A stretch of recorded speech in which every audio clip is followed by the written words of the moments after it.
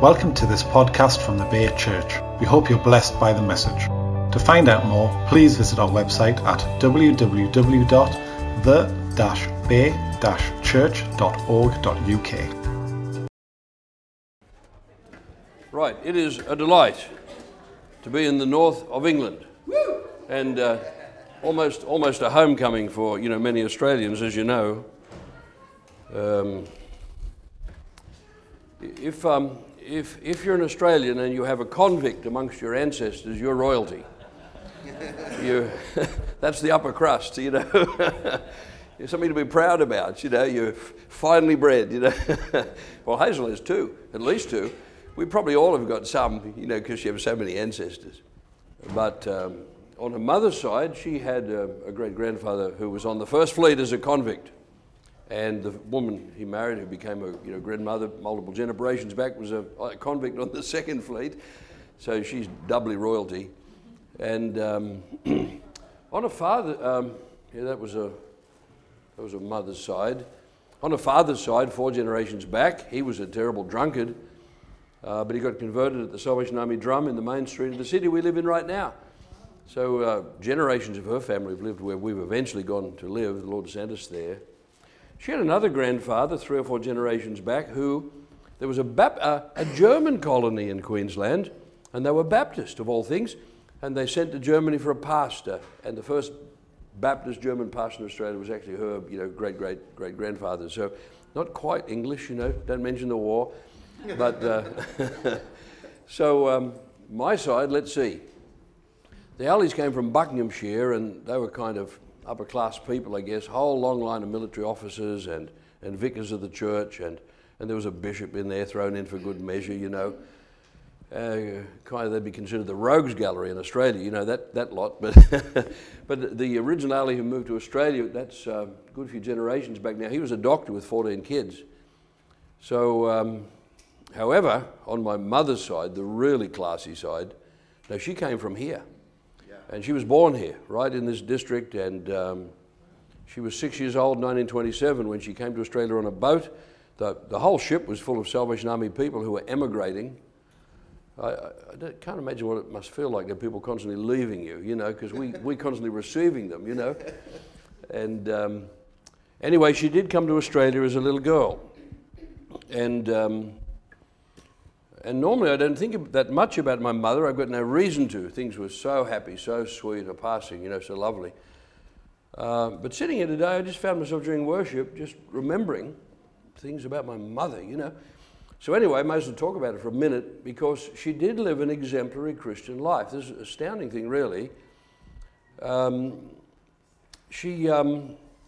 Her mother died when she was 15. Her mother got pneumonia. They lived in Maitland in New South Wales, just near Newcastle in New South Wales. That was all a coal mining area on the Hunter Valley.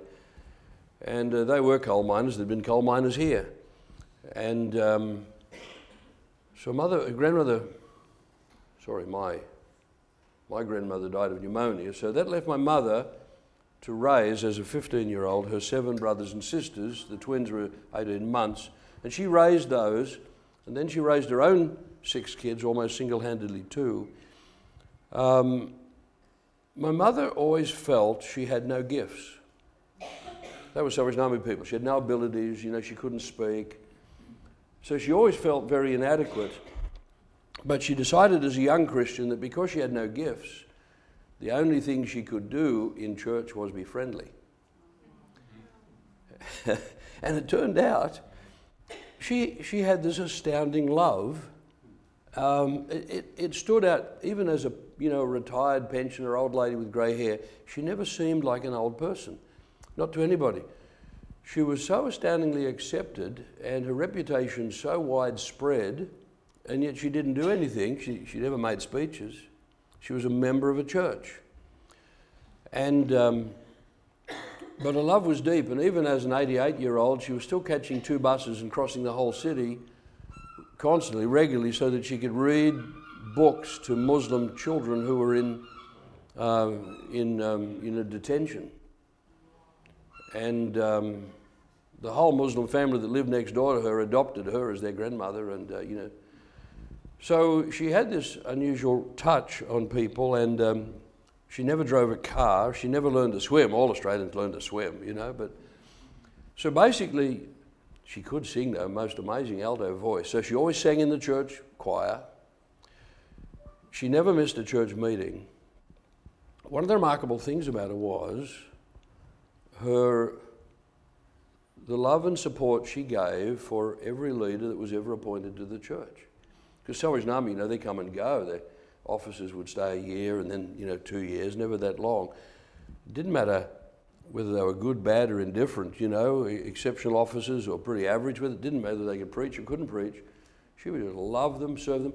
You would never hear a negative word, a critical word. But she just loved, astounding, really. Anyway, and the interesting thing is all the kids she raised, all her brothers and sisters, went on to be really quite accomplished people, not only educated and with quite significant positions, but outstanding Christians and Christian leaders, and her own kids. And some of her own kids are amongst the most senior leaders in the Salvation Army today in Australia and parts of the world. And I might have been too, except I left, did something else. But when she died, the commissioner of the Salvation Army, who had never met her, but who within a year or two later became general of the Salvation Army based here in London, the commissioner cancelled, because he'd heard of her, cancelled all appointments for the day, got in a plane, came to the funeral. So I think, what was it, I think about my mother. Just a very ordinary person that never sat in church, yet the life counted. And this is, of course, what it's meant to be like for every Christian. The thing that she had that never strayed was that love in which she never took her love and affection from the local church or the leaders of the local church or anything the local church was doing. And anyway, I thank God for it, and hopefully I've got a dose of that myself. Anyway, she was an English woman, and she came from right here in the north of England, right? Good stock, right? It must be in you. Yeah, So, thank God, there are still northern English people, and they're still breeding and raising kids, and, the world's not lost, right? They'll always be in England,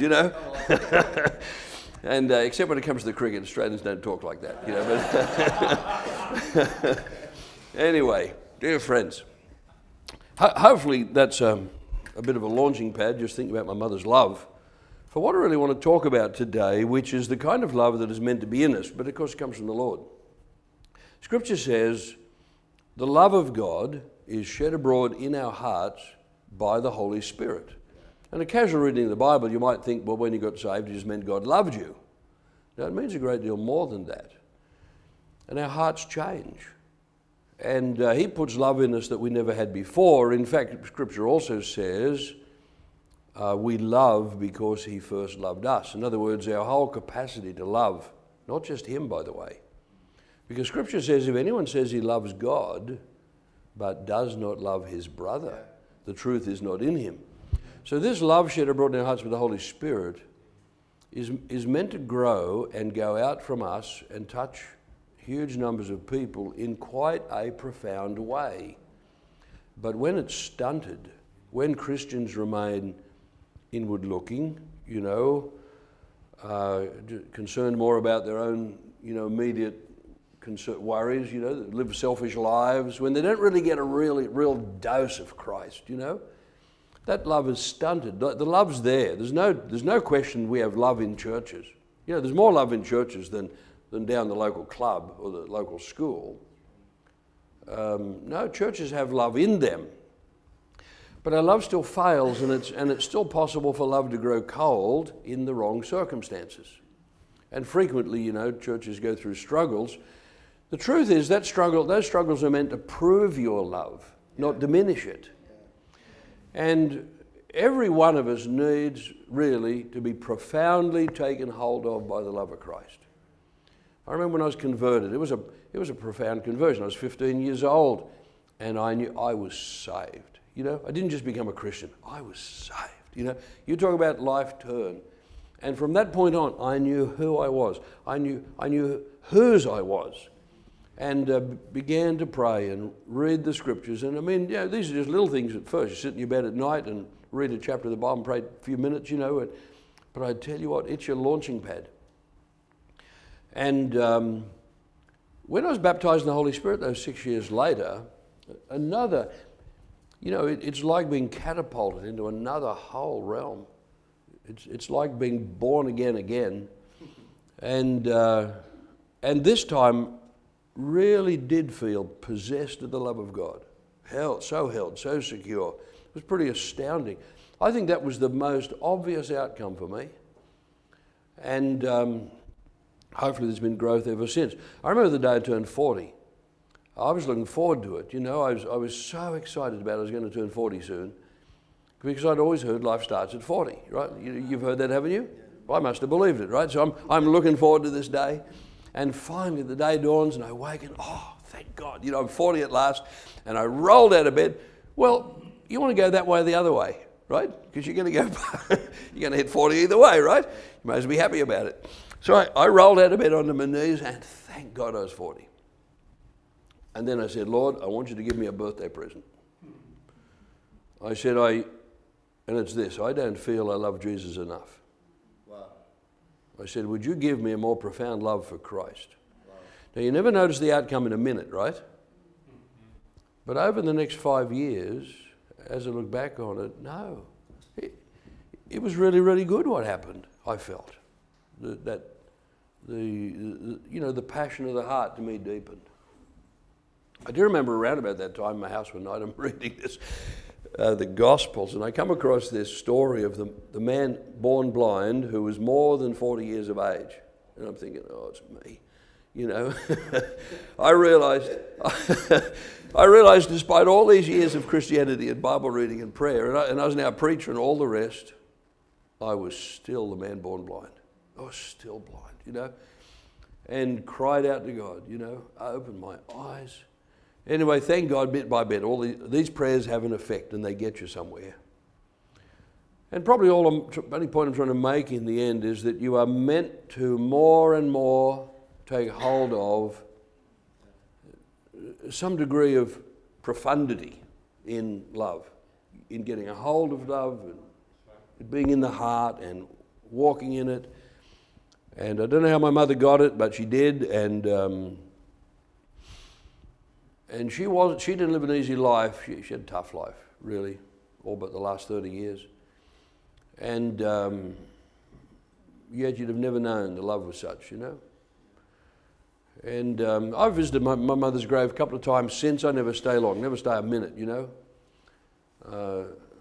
But I do remember once I went back there and I just thanked the Lord and remarked to the Lord on the kind of love my mother had. And I said, Lord, I need a bigger dose of this yet, And so we keep pursuing it. And because Scripture says this is love, not that we loved him, but that he loved us. And gave his Son to be a propitiation for our sins. And there are a lot of people. Was it you the other day someone said that, often we convince people of the gospel, we don't convert them? Was you said that? And this is true. I think there's a lot of people sitting in church who they believe the truth of what's said, but it hasn't really turned their lives. Yeah, they might be better people, they might be cleaner, but because they've got better beliefs, they'll live a bit better. But the gospel is meant to give you a genuine conversion to Christ, change your heart, and you're never the same again. And if you haven't really come to the place where you feel you know the Lord and you walk in that love and you're possessed of that love, well, it means you've got to seek the Lord for a grace. It's time to lay it all before him and say, Lord, enough's enough. I want more of you. And all this is meant to bring us to a place where we're not independent any longer, but really glued together.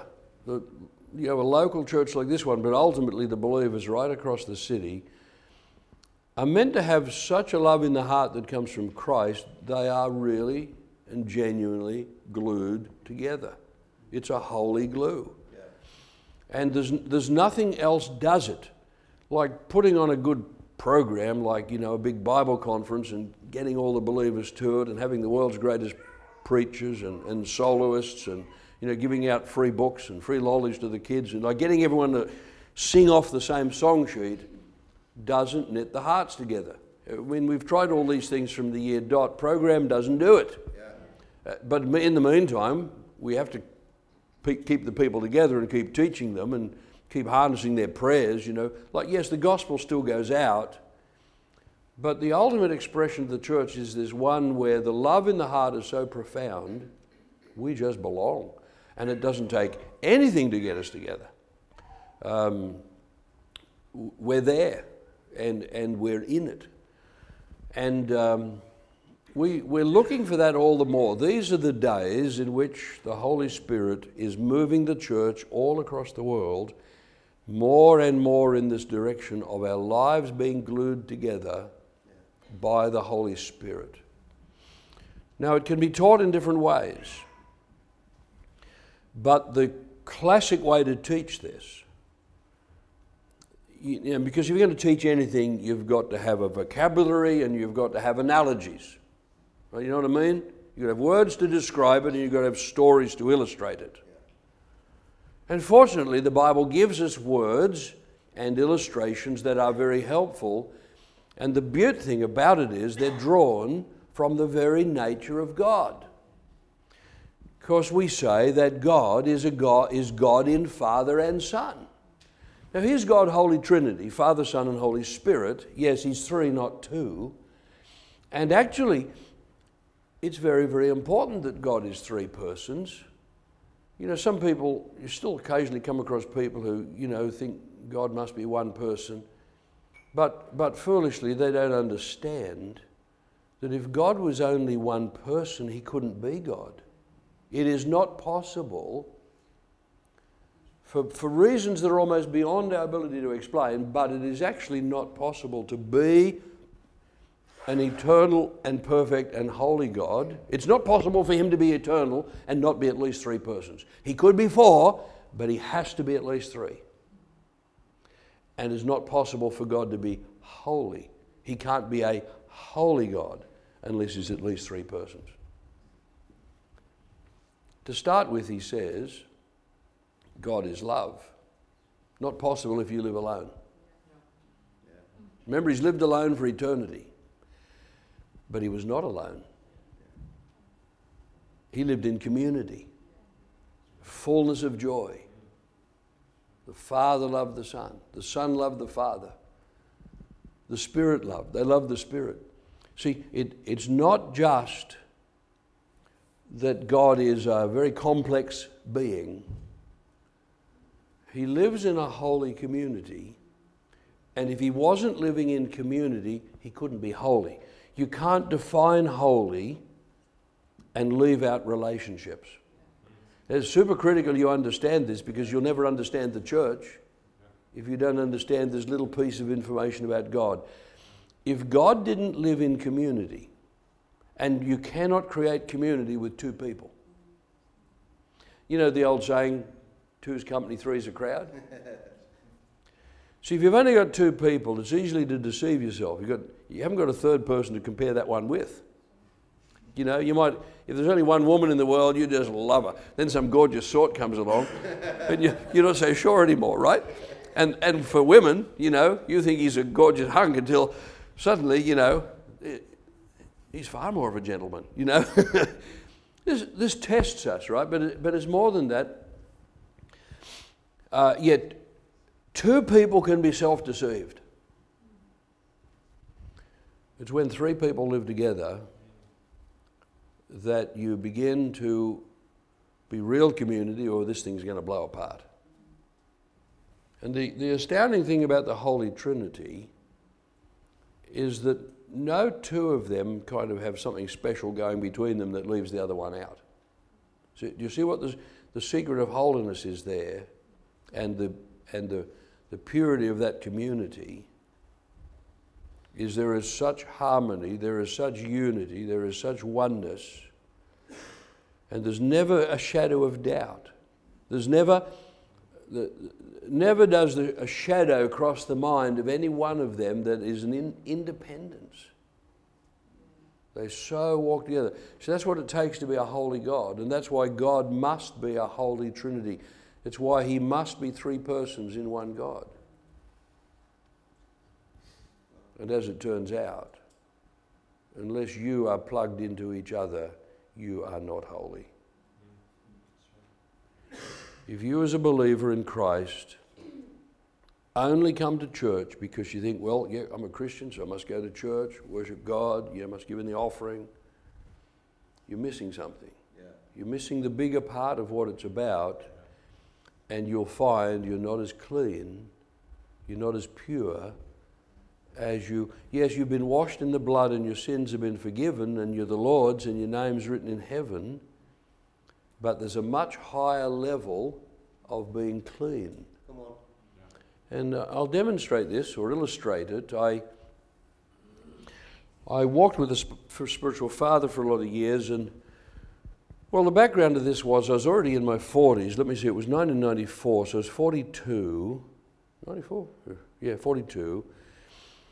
And I didn't know I needed a spiritual father. Now, I had by this time a church of, some hundreds of people, and I had staff, pastors, I had elders and deacons, and, we had a pretty good thing going on, lots of baptisms and good worship, and we had missions, and I had a good wife and kids, and, you think you had it all. And we're in a denomination, so you think you've already got all the relationships you're supposed to have, right? Because I was very honouring of denominational leaders, surrounded by all these other leaders. You're accountable. You've proven yourself to be trustworthy. You've got spiritual sons in Asia who look to you as a spiritual father, and you're not thinking there's more.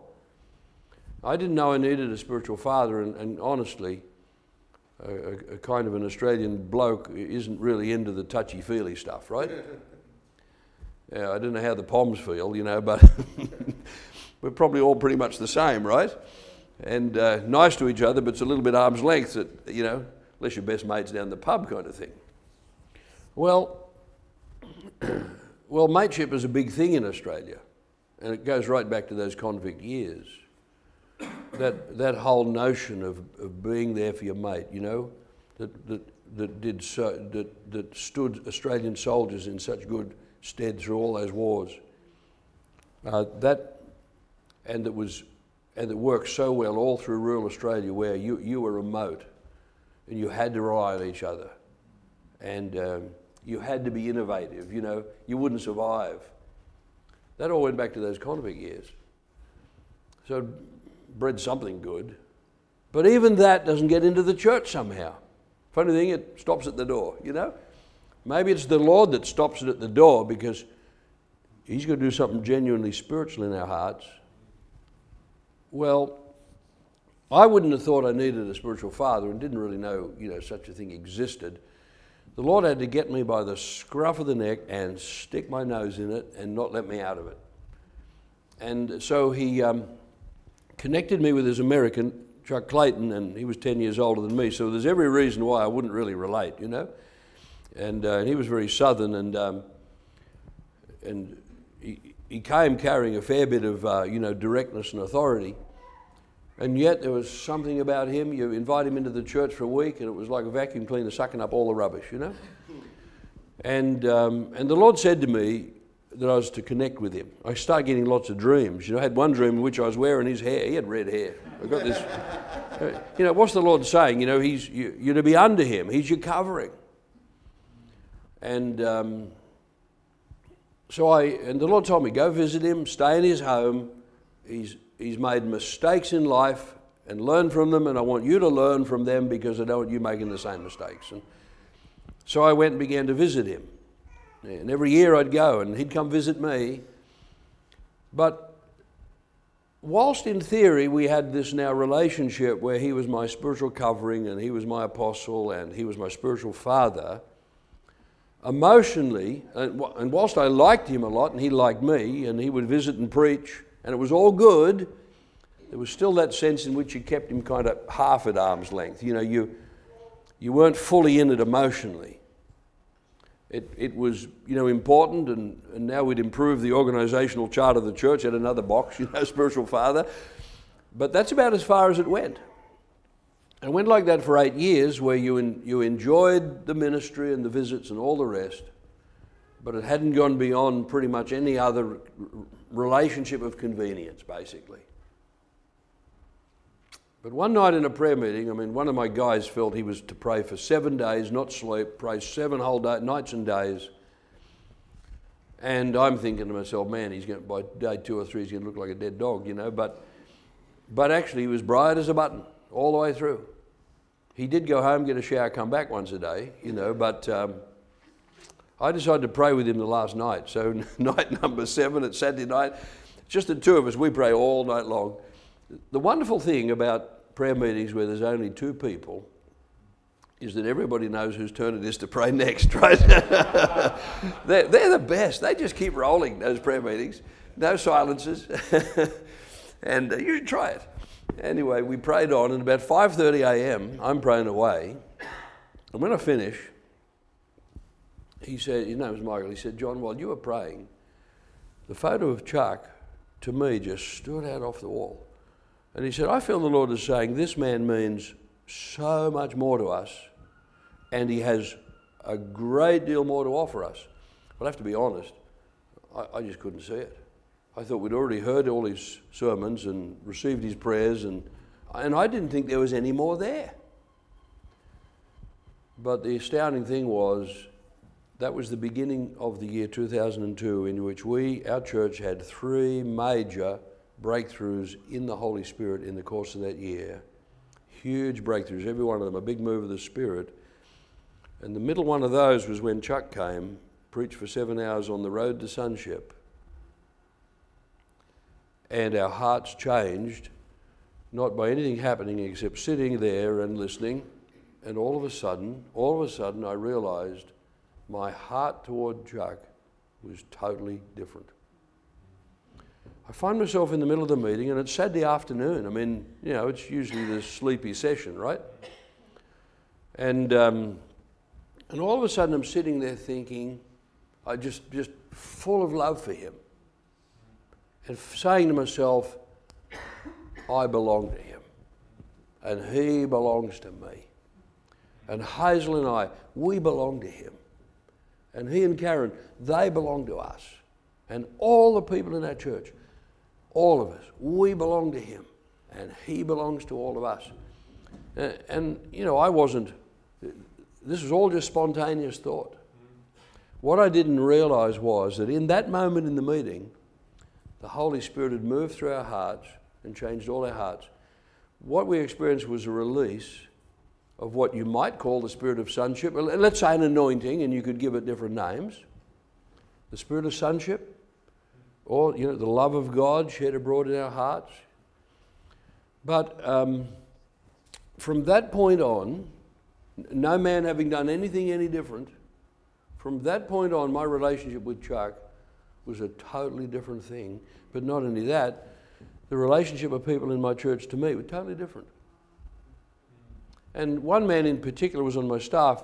His name's Tony. He's a pastor, and I make Tony famous all over the world. And Tony had been, by that stage, already working for 6 years on the staff. And when we'd called him, we needed a pastor, and he'd been in our church a few years. He'd come from the Salvation Army too, although prior to that, his family had been Lutheran. And he had a big heart and loved people, and had been doing ministry studies, and so we promoted him into the church ministry. But what I didn't realise was Tony had a terrible condition in the heart we call now an orphan heart. He was a guy who could be offended really easily. And he'd grown up with a father who kept saying, "Oh, you're useless." Now it was just Australian kind of backhanded humour. His father didn't mean any harm, but kid be trying to do something, "Oh, you're useless, give that in to me, I'll show you how to do it," kind of thing, Probably the English a bit like that too, right?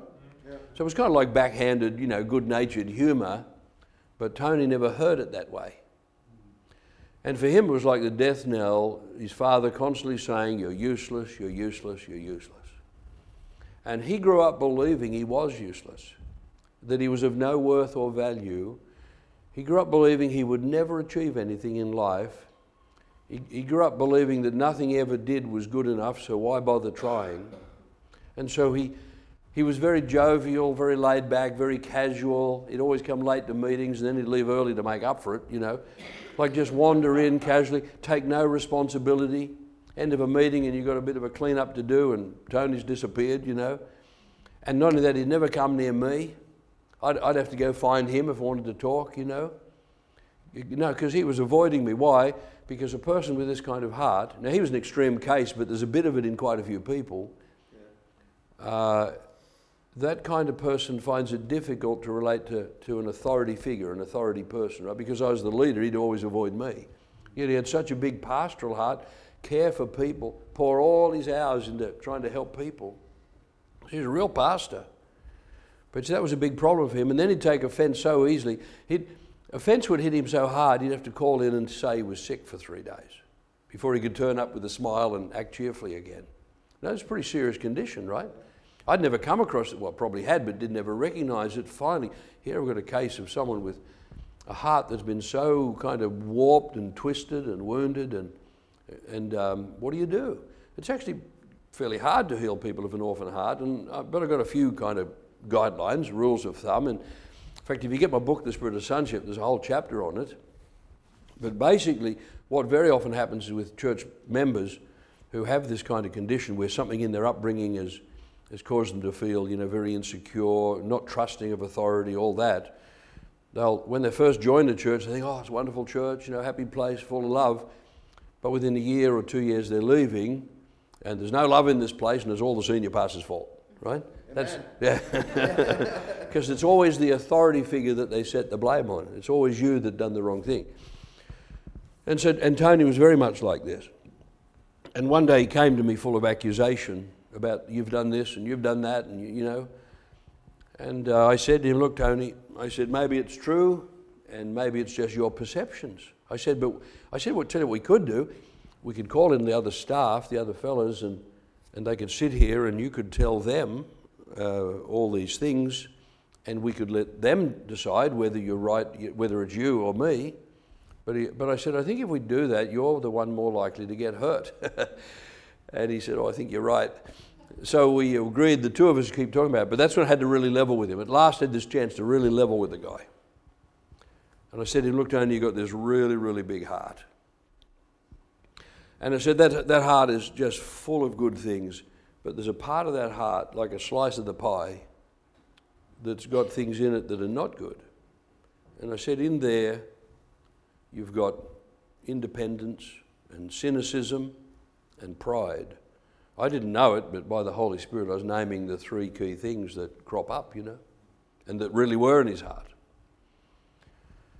And he kind of slumped and he said, yeah, you're right, and I don't know what to do about it. But he would pray. He did believe God, and he went home and poured some days into prayer, crying out to God.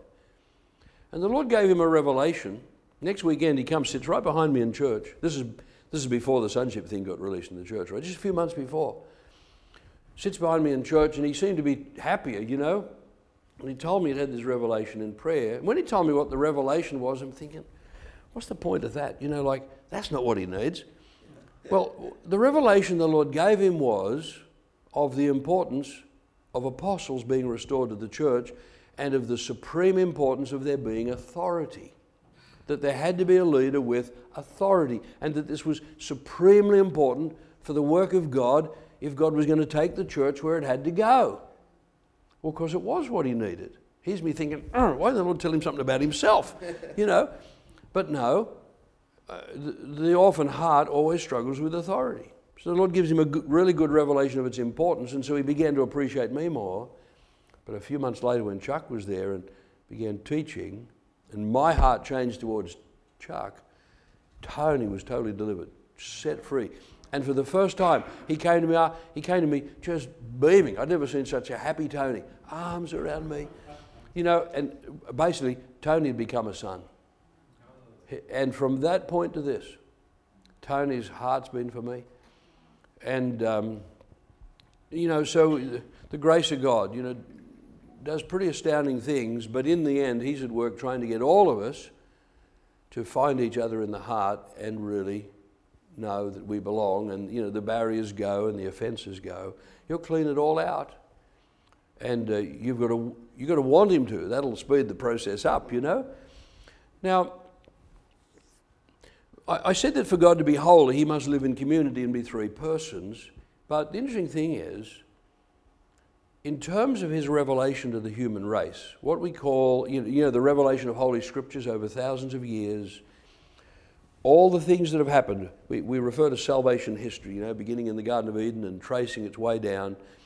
Do you know the Old Testament leading to the New is basically the record of the bloodline of one man, and that one man is Jesus. And any time you see genealogies and all kinds of things in the Old Testament scriptures, they're basically tracing the significance ultimately of the birth of one person. What we call salvation history, and it flows, through Noah and Abraham and David and the prophets, and all the way down to Christ. Ultimately, Christ comes and brings us the really big revelation of what God's like. All these prophets taught us things about the holiness of God, the righteousness of God, the mercy of God, the love of God, all kinds of things, the laws of God. But when Jesus came, what we discover is God is God in Father and Son. Hebrews 1, in times past God has spoken to us in various ways and through many prophets, but in these last days he's spoken to us by his Son. Come on. So Christ brings this ultimate revelation of the nature of God, and from this point on we get more and more information, not only in the Gospels but also in the epistles, about God the Father, God the Son. And what you notice is this, that even though the Godhead is three in one, and there's a relationship obviously between the Father and the Holy Spirit, the Bible doesn't tell us anything about it. And there's a relationship between the Holy Spirit and the Son, and the Bible tells us a little bit, not much. But about the relationship between God the Father and God the Son, the Bible is a huge source of information. In other words, the revelation that God has chosen to give us in the gospel is about that relationship. Guess why? Because you and I are called into a relationship with God through his Son, and what is meant to be formed in us is the image of the Son of God, and that means you're meant to have the heart of God's Son in you, and the heart of God's Son in you is properly formed not just by how you feel about God, but by how you feel about your leaders in the church. In other words, the rubber really does hit the road. Wow. And this is why Scripture says, if anyone says he loves God but does not love his brother, the truth is not in him. And it turns out, yes, there are many brothers and sisters in the church. The term brother refers to every last one of us. But it turns out that the love of one brother is the litmus test of whether you love the church. See, any liar can say, I love God. Because we have a scripture that says, if anyone says he loves God but does not love his brother, the truth is not in him. So he's a liar. He might not know he's a liar, but he's not speaking the truth. Well, the same thing if somebody says, I love the church. No, if someone says, I love the church, but they don't love their brother, they don't love the church at all. But it turns out there's one brother in the church who happens to be the test, the real test of whether you love the church, and therefore whether you love God. And guess who that brother is? It might sometimes be a sister, but that's not the point. Who is this person that is the test as to whether you love God, love the church, and love the brethren? Which person? Of all the ones we're surrounded with. Anybody know the answer? It happens to be the one that the Lord has placed over you in the Lord. The brother that you're meant to honour as leader and serve as leader and follow and learn from. In other words, for a lot of people, that's your pastor. Or there might be several pastors. It might be not a pastor, but the fact is, every Christian is meant to recognize themselves as having a leader. So whether we teach in terms of how to be a good follower, a good disciple, how a spiritual person should follow a leader, or whether we teach with a different vocabulary and say how to be a son to a father, how to be a spiritual son in the house of God, let's be honest about it, we are talking about the same thing. So anybody that doesn't like the language of fathering and sonship, you are not let off, thank you very much. No, you're called to be a follower. And a follower, moreover, is a disciple. And to be a disciple, be very clear about what this is, it is to be an imitator. This is why various translations of the Bible will say, some of them will have Paul saying, follow me as I follow Christ, and other translations will have it as imitate me as I imitate Christ, and it's the same concept in the Greek, same concept in the teaching of Jesus. It's us English speakers who get mixed up and separate these kind of things. To be a follower of Christ is also to be a follower of your leader. All things being equal, presuming that your leader is following Christ and has become a pretty good example and is hearing the Lord and it has the truth. No. Look, our leaders are faulty. I don't know about you, maybe Alan, but I'm faulty, right? I'm faulty. I'm with you, brother. I'm not promising anyone that I can't make a mistake, I'm talking about the church at home. But it isn't really the point. Doesn't matter what pastor you have. Will they make a mistake? Well, sooner or later they might. But it's what happens then that counts. Is this person humble about it? And do they learn from that mistake? And, they're able to say, man, that was a mistake, And, let's have another go. In other words, are they honest and down to earth? And are these real people? And no, they really are following the Lord, Well, in which case, you've got someone you can trust, thank God. And if the Lord's appointed them, I remember an American fellow came to my church once and he preached a message, how to follow a spiritual leader. And his answer to that was, well, one step at a time, because very often the Lord tells them take a step and they take that one step and so you take that step too. And they haven't got a clue where they're going. A bit like Moses in the desert, they wandered 40 years. Moses didn't know when the cloud was going to lift and they'd move the next day or not, but, if Moses moved, we move, And so you've got to be big-hearted enough and so full of love that you enjoy the journey. The Lord's given us a leader. Let's do what Scripture says. Scripture says the elders who serve you, especially those whose work is preaching and teaching, let them be considered worthy of double honor. See, it's got nothing to do with whether you see them as worthy of double honor. The Scripture says, let them be considered as worthy. And a strange thing happens with honor. It's weird, but it has a power dynamic to it. It has a power quality. There's something in it that. Look, let's use a different illustration. If you're raising kids, when you show love to your kids, they grow, They feel secure. They get a sense of identity. There's confidence about life, particularly when Dad does it. When Dad puts love into kids, they get a clear sense of who they are, and they carry a feeling that they have permission to succeed in life. That comes from Dad. Security. Where'd it come from? Dad believed in them. See, when Dad believes in his sons and daughters, they grow. Well, friends, it turns out that when church members give honor to their leader, the leader grows. And the growth is real. We're not talking puffed up. here's what happens.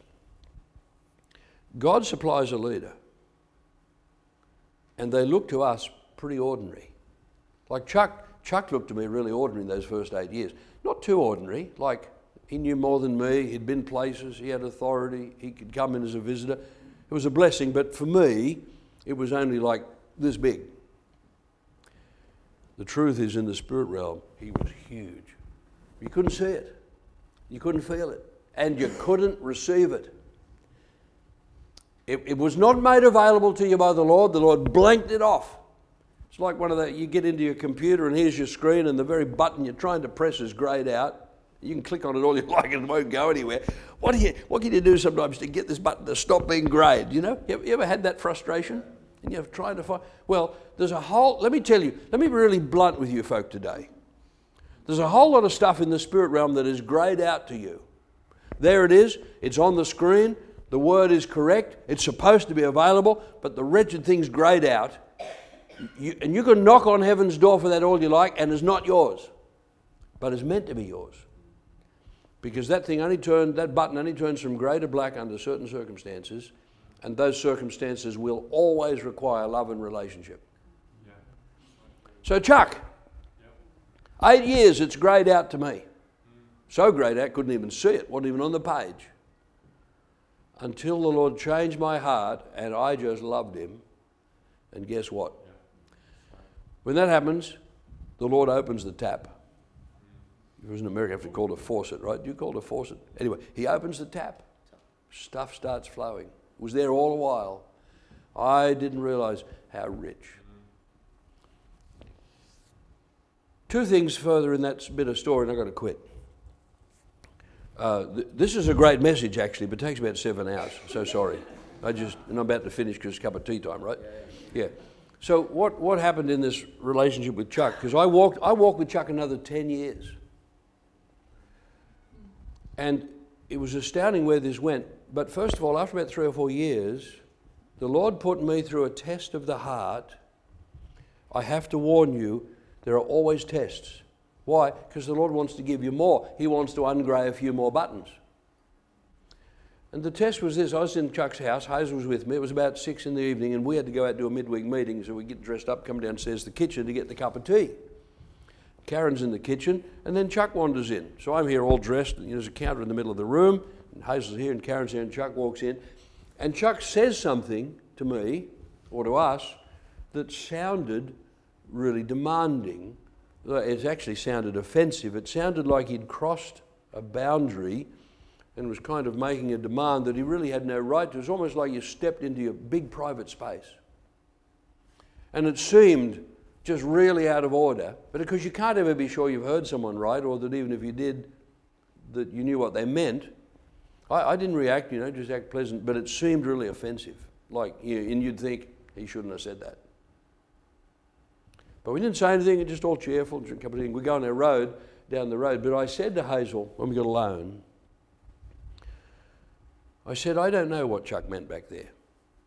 It didn't sound good, but I said, I refuse to take offence. I said, he's been so good to us, so generous, open doors, cares about us. I said, I'm not going to believe the worst, I'm going to believe the best. So I paused and prayed, and I spent a good few minutes in prayer just really thanking the Lord for Chuck. Thank the Lord he put Chuck in my life. Thank the Lord for Chuck's love, Chuck's service, all the good that had come. And I said to the Lord, I don't care what he said, I refuse to take offence. I said this to the Lord. We go home that night, and it was like stepping into another level of the heavenly realms we'd never known before. And without a word being said, the depth of relationship and of heart trust, that sense of intimacy between people who trust each other, know each other, walk together, that had gone to another place altogether. And that's when I realised I passed a test. Offence is often, the thing that'll get thrown up in a test. You be careful, you guard your hearts, because it's not always the devil, it's sometimes the Lord that will cause you to be offended about your leader, and you have to choose right despite your struggles or feelings. The trouble with the people with an orphan heart is they have big feelings, big struggles. It's all amplified, which means if you got that, don't leave. That's what they do. They leave and go somewhere else, and leave and go somewhere else. Don't leave. You will never heal an orphan heart if you run from the relationship. Yeah. You've got to stay put no matter what the pain and work it through. Recognizing your condition, you're halfway to healing, and then you've got to walk through the pain. However, I passed a test. And Chuck's relationship with me went to another place. Hardly ever saw him, but the power of it, the security of it. One more little story. A couple of years later, I get this heavenly revelation. I get woken by the Lord at 2 a.m. and he explains to me exactly why it was that Elisha could receive, that he was able to receive a double portion of Elisha's spirit. What was it about Elijah's heart? What had God done in his heart? Turned out he had really enlarged his heart to give him the capacity to receive it, and the Lord told me how he had enlarged it. And you know what it was?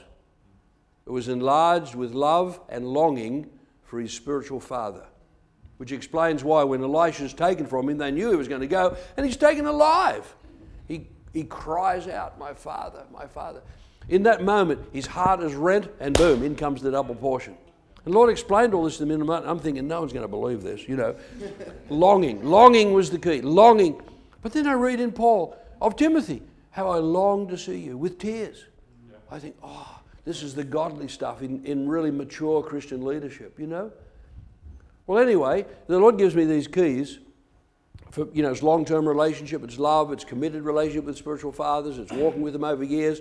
And by this time I'm saying, Chuck's got these huge anointings. And I'm thinking, I'm entitled to this. See, because what you see, you're entitled to inherit. If the Lord opens your eyes to see it. And the more you love, the more you see. Well, so I preached it at my church and sent Chuck the tapes. Why? Because I want to go visit him, get him to pray for me, get this download, this double portion, right? And then we arrange a visit, take Hazel with me, and I get there, and he doesn't want to talk about it. I'm there a whole week, and I'm saying, you hear the tapes? Yeah, I'm wanting to talk about it, get him to pray. Whole week goes by, he won't talk about it. He doesn't offer prayer, nothing, right? So by this time, come Thursday morning, I get up, and he's not in the house, but I'm sitting in this big chair thinking, and I come to this point with the Lord, and I said, Lord, Chuck's not here to serve me. I'm here to serve him. And I said, if he never does anything for me in life, if I never receive another prayer, if I never receive a blessing, it's fine. I just release that to you. I'm not here to grasp. I'm not here to manipulate anything. No, I just release it all to you. And as far as I'm concerned, from this point forward, I'm here to serve him. I will do anything for him. I'll love him. I'll bless him, and he doesn't have to bless me. And at that very moment, the phone rang, and Chuck said, would you come over to the office? He'd been up all night. The reason it was so quiet is he wanted to do this, but he couldn't figure out how to do it. He was up all night seeking the Lord how to pray for me. And he prayed for me. But when I got back to Australia a few days later and sat down and opened my Bible one morning to read, the Lord said two things. He said, you have a much higher cleanness in my eyes. Wow. And he said, from this time on, your day-by-day guidance will be much more close, much more clear. Listen, I'm telling you, the road to sonship, personal relationships, love, walking with spiritual fathers, being glued together from the heart in the church, it is the key to huge inheritance. Inheritance comes to sons, not orphans. You've got to be sons in the house.